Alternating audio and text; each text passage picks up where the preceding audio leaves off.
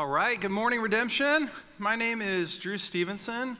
For those of you who don't know me and maybe new, and you came on a good week because we are starting a new series in the book of Psalms called Walking with God as a Human Being. Now, the book of Psalms is right in the middle of your Bible. And I think the instructive thing that we're going to see in the book of Psalms is it's going to teach us a counterintuitive way to pursue happiness. And what I mean by counterintuitive is it's going to show us how to balance the truth that we believe as Christians and the feelings that we have. Now, I think as modern Western people, we're pretty good with the truth that we believe, but we don't know what to do with our emotions. And the Psalms are a combination of kind of personal journals that turned into songs. And so they're going to show us how, as human beings, to express the tension that we feel in our souls between what we think and say we believe and the way that we feel about that. And so Psalm 1 has been called the lobby to the book of Psalms.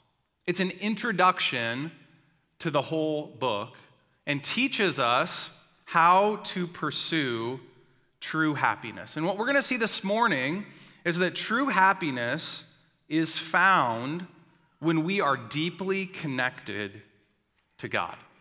So the first thing we're going to look at in the text is how to be unhappy. The text actually starts with a negative. Look with me again at Psalm 1 through 4. It says, "Blessed is the man who walks not in the counsel of the wicked, nor stands in the way of sinners, nor sits in the seat of scoffers, but his delight is in the law of the Lord, and on his law he meditates day and night. He is like a tree planted by streams of water that yields its fruit in its season, and its leaf does not wither. In all that he does, he prospers. The wicked are not so, but are like chaff that the wind drives away."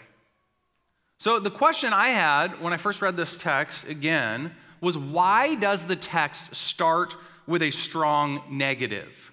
Not in the counsel of the wicked, not standing in the way of sinners, not sitting in the seat of scoffers.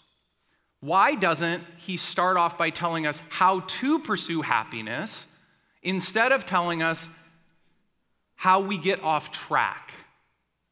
Now you'll notice that the text begins with the word blessed. That word blessed means happy or fulfilled or satisfied.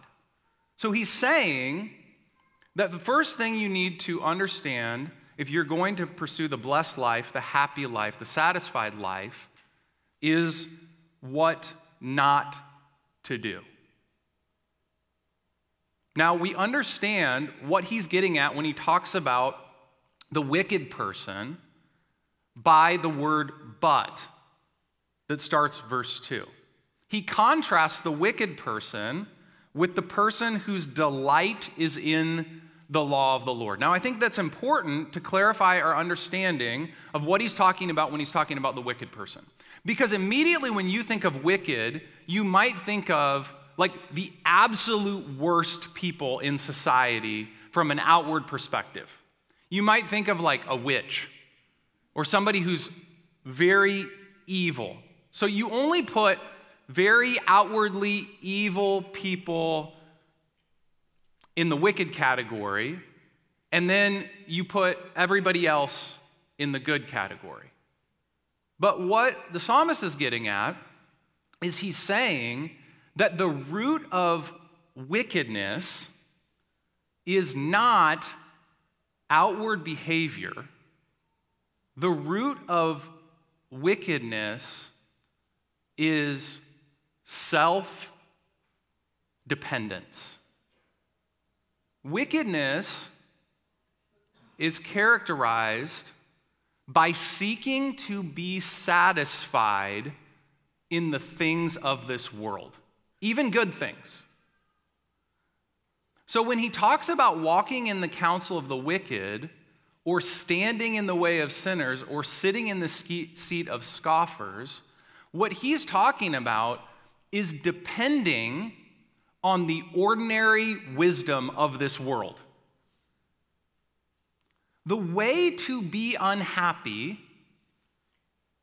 is to seek to live by a code or an instruction that is outside of God's word. Anything outside of this book that we lean on to try to find happiness will end up not leading us to happiness. It will end up leading us to soul dissatisfaction. So misery in this world is first not owing to wicked acts, but is owing to disconnected hearts. Think about what characterizes the entire law of God or the entire instruction of God in his word. Jesus summarizes it this way. He says, love the Lord your God with all your heart, soul, mind, and strength, and love your neighbor as yourself. I think the psalmist has that in his mind, and he's saying, here's the problem. Here is the deepest reason for your unhappiness. And the reason that you're doing wicked things is because you are deeply disconnected, first from your Creator, and then from the people around you. So we are people who are starved for God, and we don't even know it. So imagine that you're trying to run a marathon and you haven't been properly nourished. So you go out and you're like, I'm going to do this. I'm going to run as hard as I can. I'm going to do the best that I possibly can. And you start to, we've all experienced this, doing some kind of athletic activity. I call it bonking, right? You run out of sugar, you run out of the correct nutrients, and your body just starts to collapse. Now, you could say, the problem was I just didn't run correctly. I didn't pace myself right, or my stride was a little bit off. But that wouldn't get to the root of the problem. The root of the problem is you didn't get the proper nutrition. You were disconnected from what gave you the nutrients that you needed to complete the race. The psalmist is saying, the reason for your unhappiness is not primarily what you're doing, it is what your heart is connected to. You were made for God. All of us have so many voices that are competing with God's voice in our mind and are telling us what will make us happy. The psalmist says if we consistently try to find happiness outside of God, we will never find it. Let me read for you, I think, a few of the lies that we believe that seem innocent enough that lead to this misery. You will be happy when you get married. You will be happy when you have kids.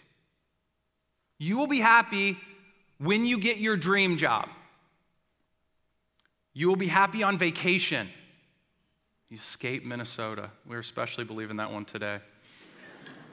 You will be happy when you own a home and you're not throwing money away at rent. You'll be happy when your car has leather interior. I mean, seriously, some of us, we're living for like the touring edition of the vehicle. We're like, when I get that, my soul will be satisfied. How about for you?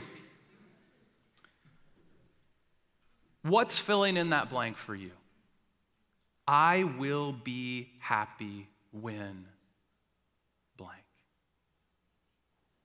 The counsel of the wicked always fills in the blank with something other than God.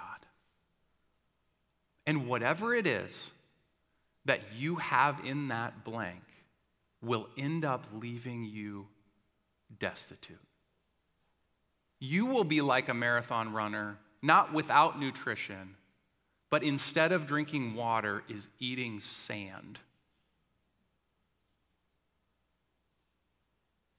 It'll leave you worse off than you were before. Okay, how to be unhappy?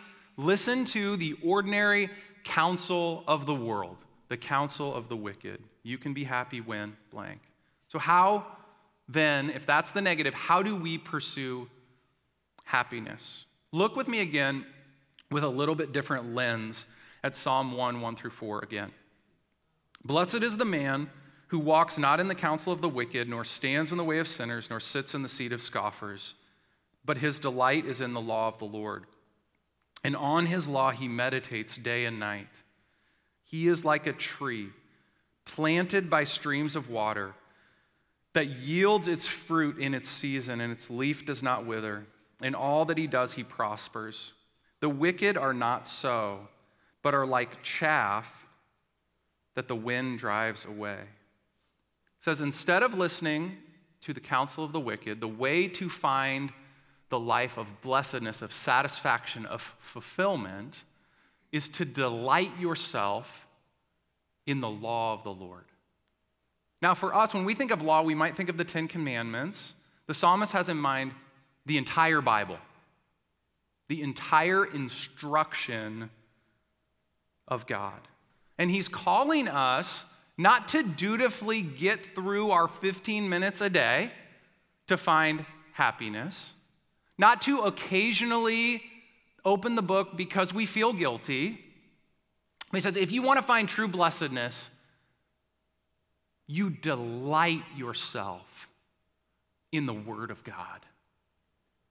The Word of God becomes the place that you go, not to assuage your guilty conscience, but to drink from the water of God's Word. He says,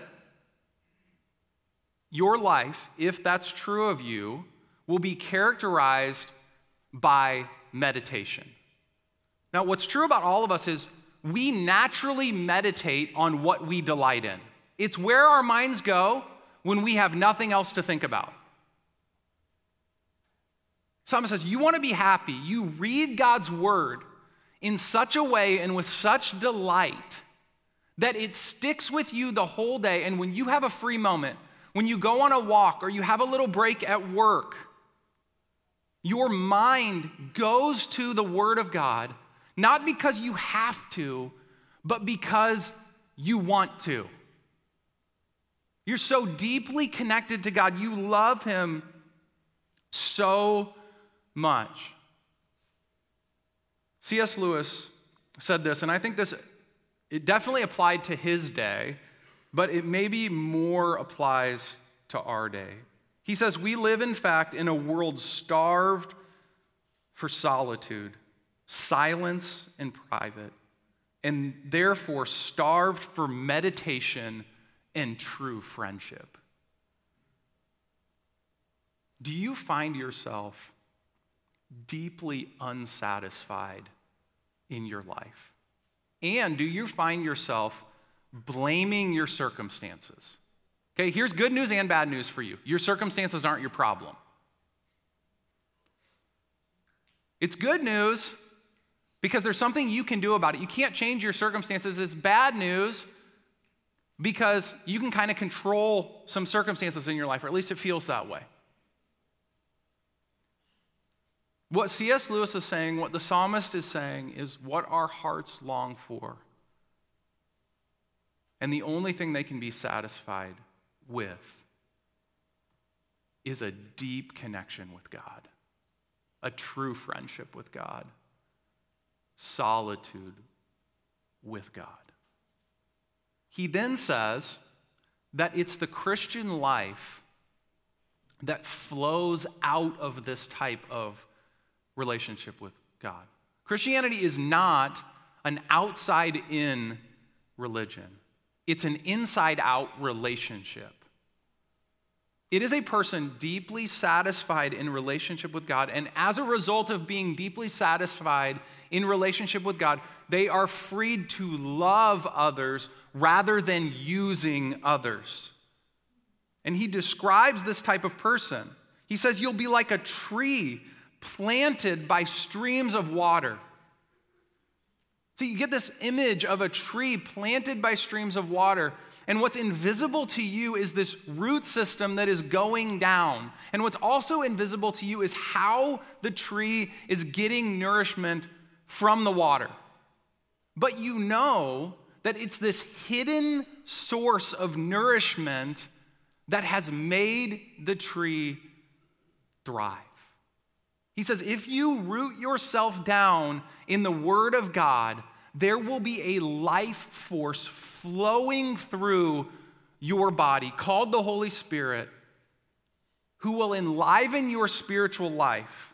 And that, in time, in its season, will produce fruit in your life. So the fruit is what nourishes others and also gives purpose to your existence. But if you aim at the fruit, so I'm just going to go out and be a loving person. The psalmist is saying you're never going to produce love. But if you aim at rooting yourself in the Word of God and you wait with patience, love will be able to spring up in your life organically. It'll feel like this. One day, you'll be a pretty unloving person. You'll get some time in God's Word, and you'll start to root yourself deeper in His Word. You'll start to reject the lies of the enemy. You can be happy when blank, and you'll chase after God's Word. Not because you have to, but because maybe through this sermon or the encouragement of a friend, you start to believe that maybe there's something good for me there. Maybe this could satisfy my soul. You start to drink deeply from God's Word, a little bit inconsistently, but more consistently than you did before. You find your identity more deeply rooted in who God says you are, and you start to find yourself satisfied in Him. And maybe a year or two later, people in your life start to notice, like, hey, you used to be a little bit more grumpy, now you seem a little more joyful. Hey, you used to be a little bit more self-focused, now you're a little bit more service-oriented toward others. Just like in the life of a tree, it happens invisibly, almost imperceptibly, because it's happening organically. And God is calling us into this life because it is a life of deep satisfaction.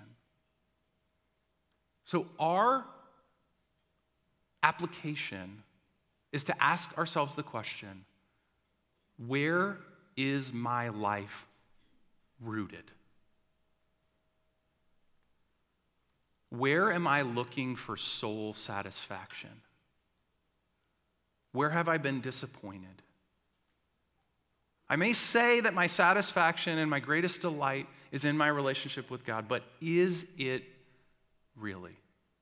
Do we need to come back? Do we need to repent? Do we need to turn around once again this week from the things that we've been chasing after and find our joy once again in God? Let me encourage you with this story. I came across this story in my study and learned that the oldest tree in ancient Jerusalem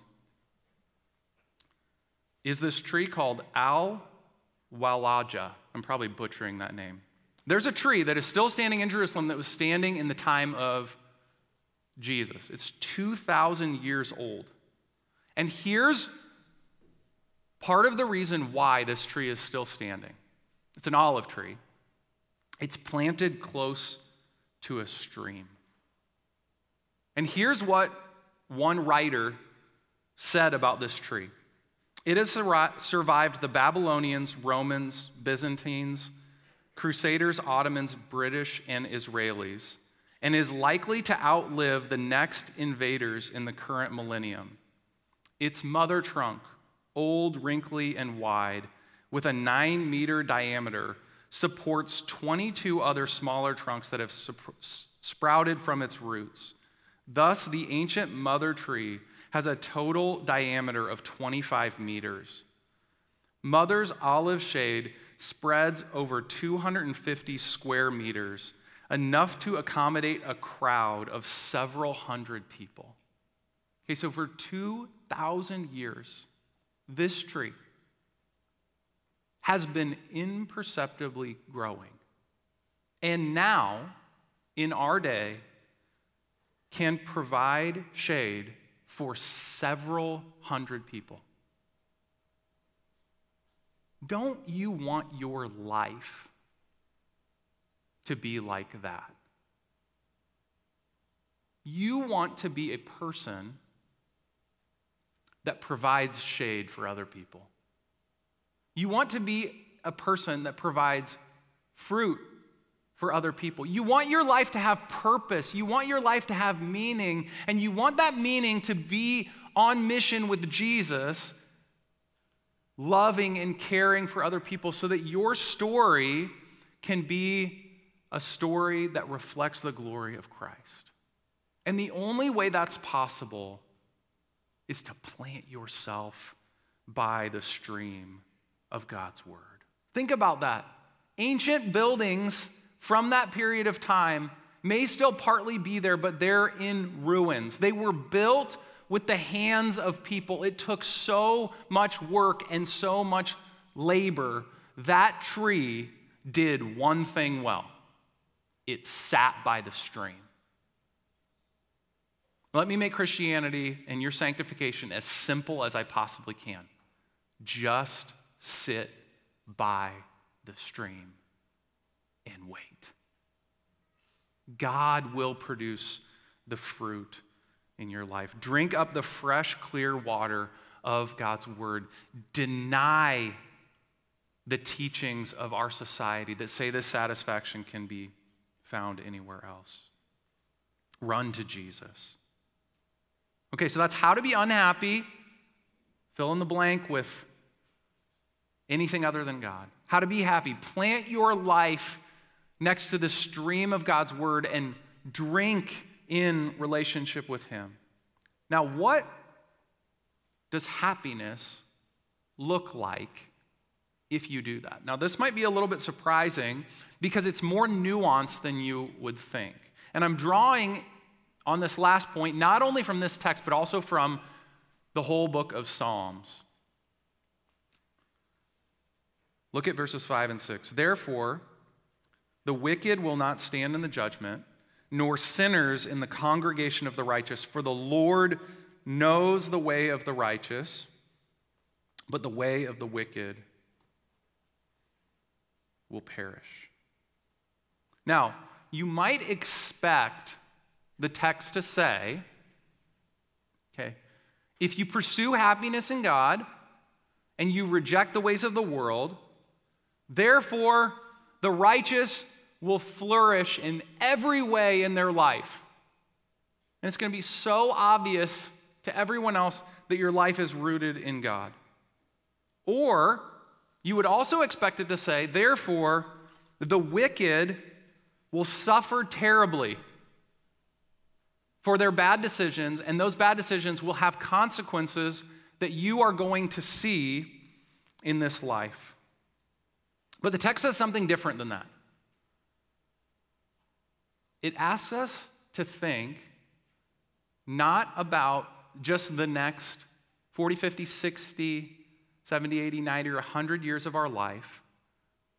The psalmist asks us to lift our gaze and see that we are eternal creatures.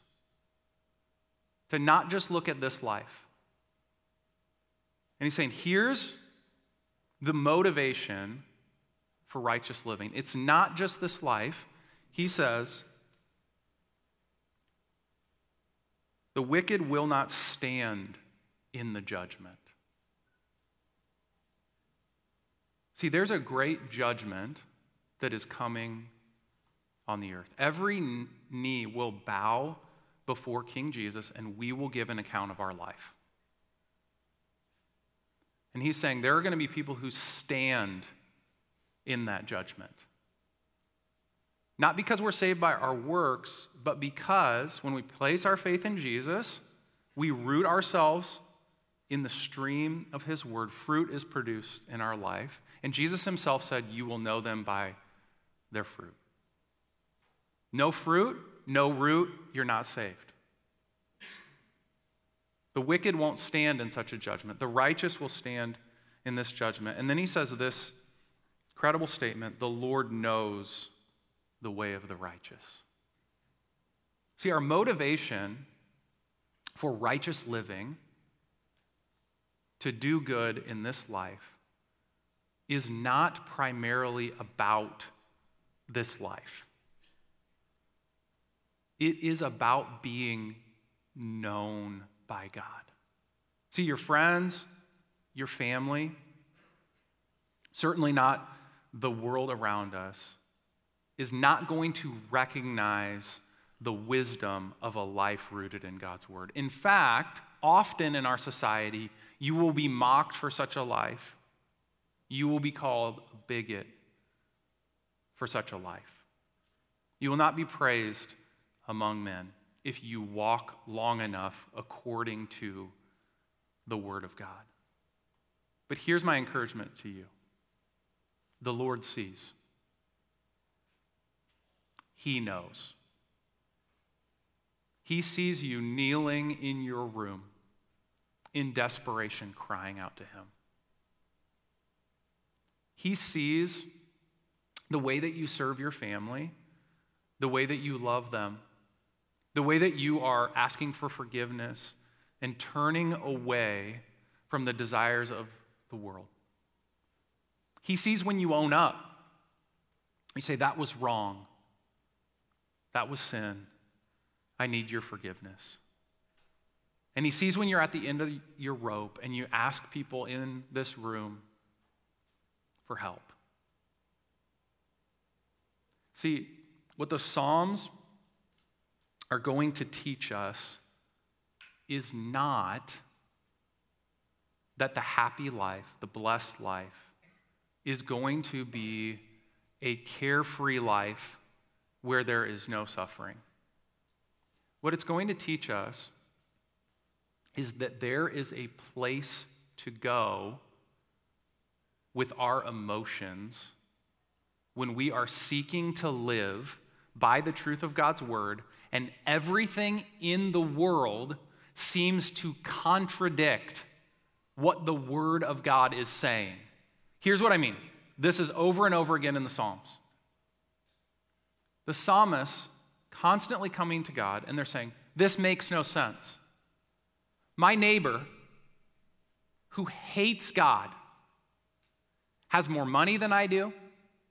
His kids are thriving more than my kids are thriving. His marriage seems to be going better than my marriage.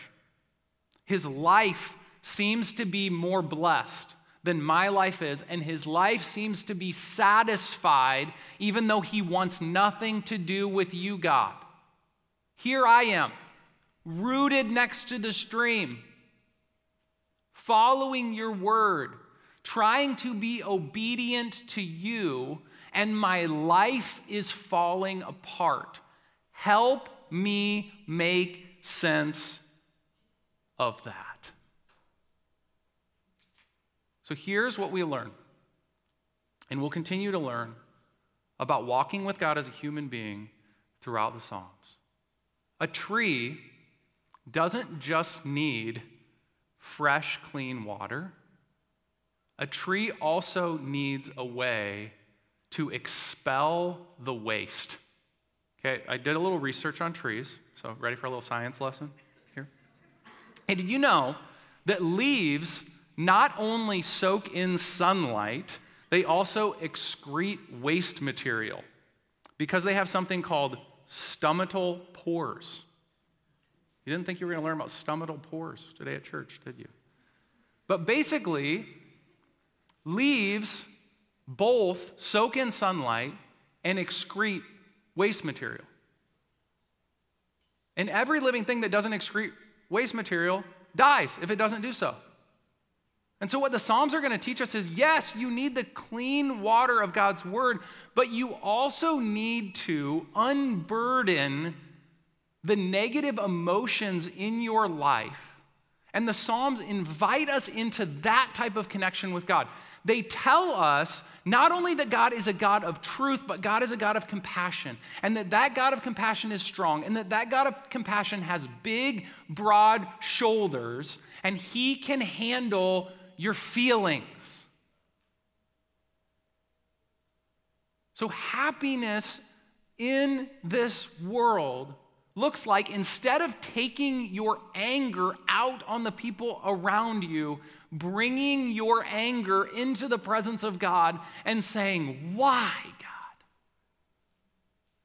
And in this way, the Psalms point us to Jesus.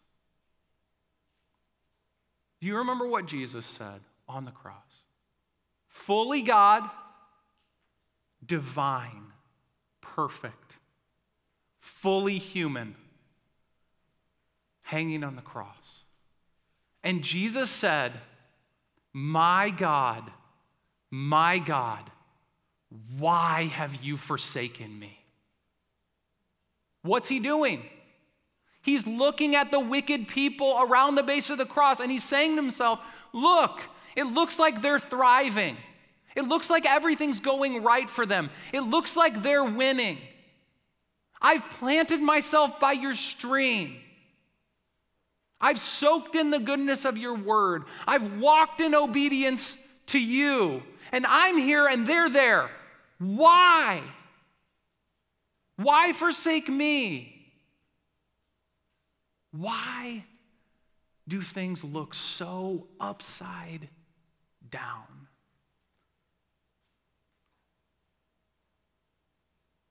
And so we're brought into the mystery of our salvation through the tension felt in Jesus' soul, which each one of us will feel as we walk with God.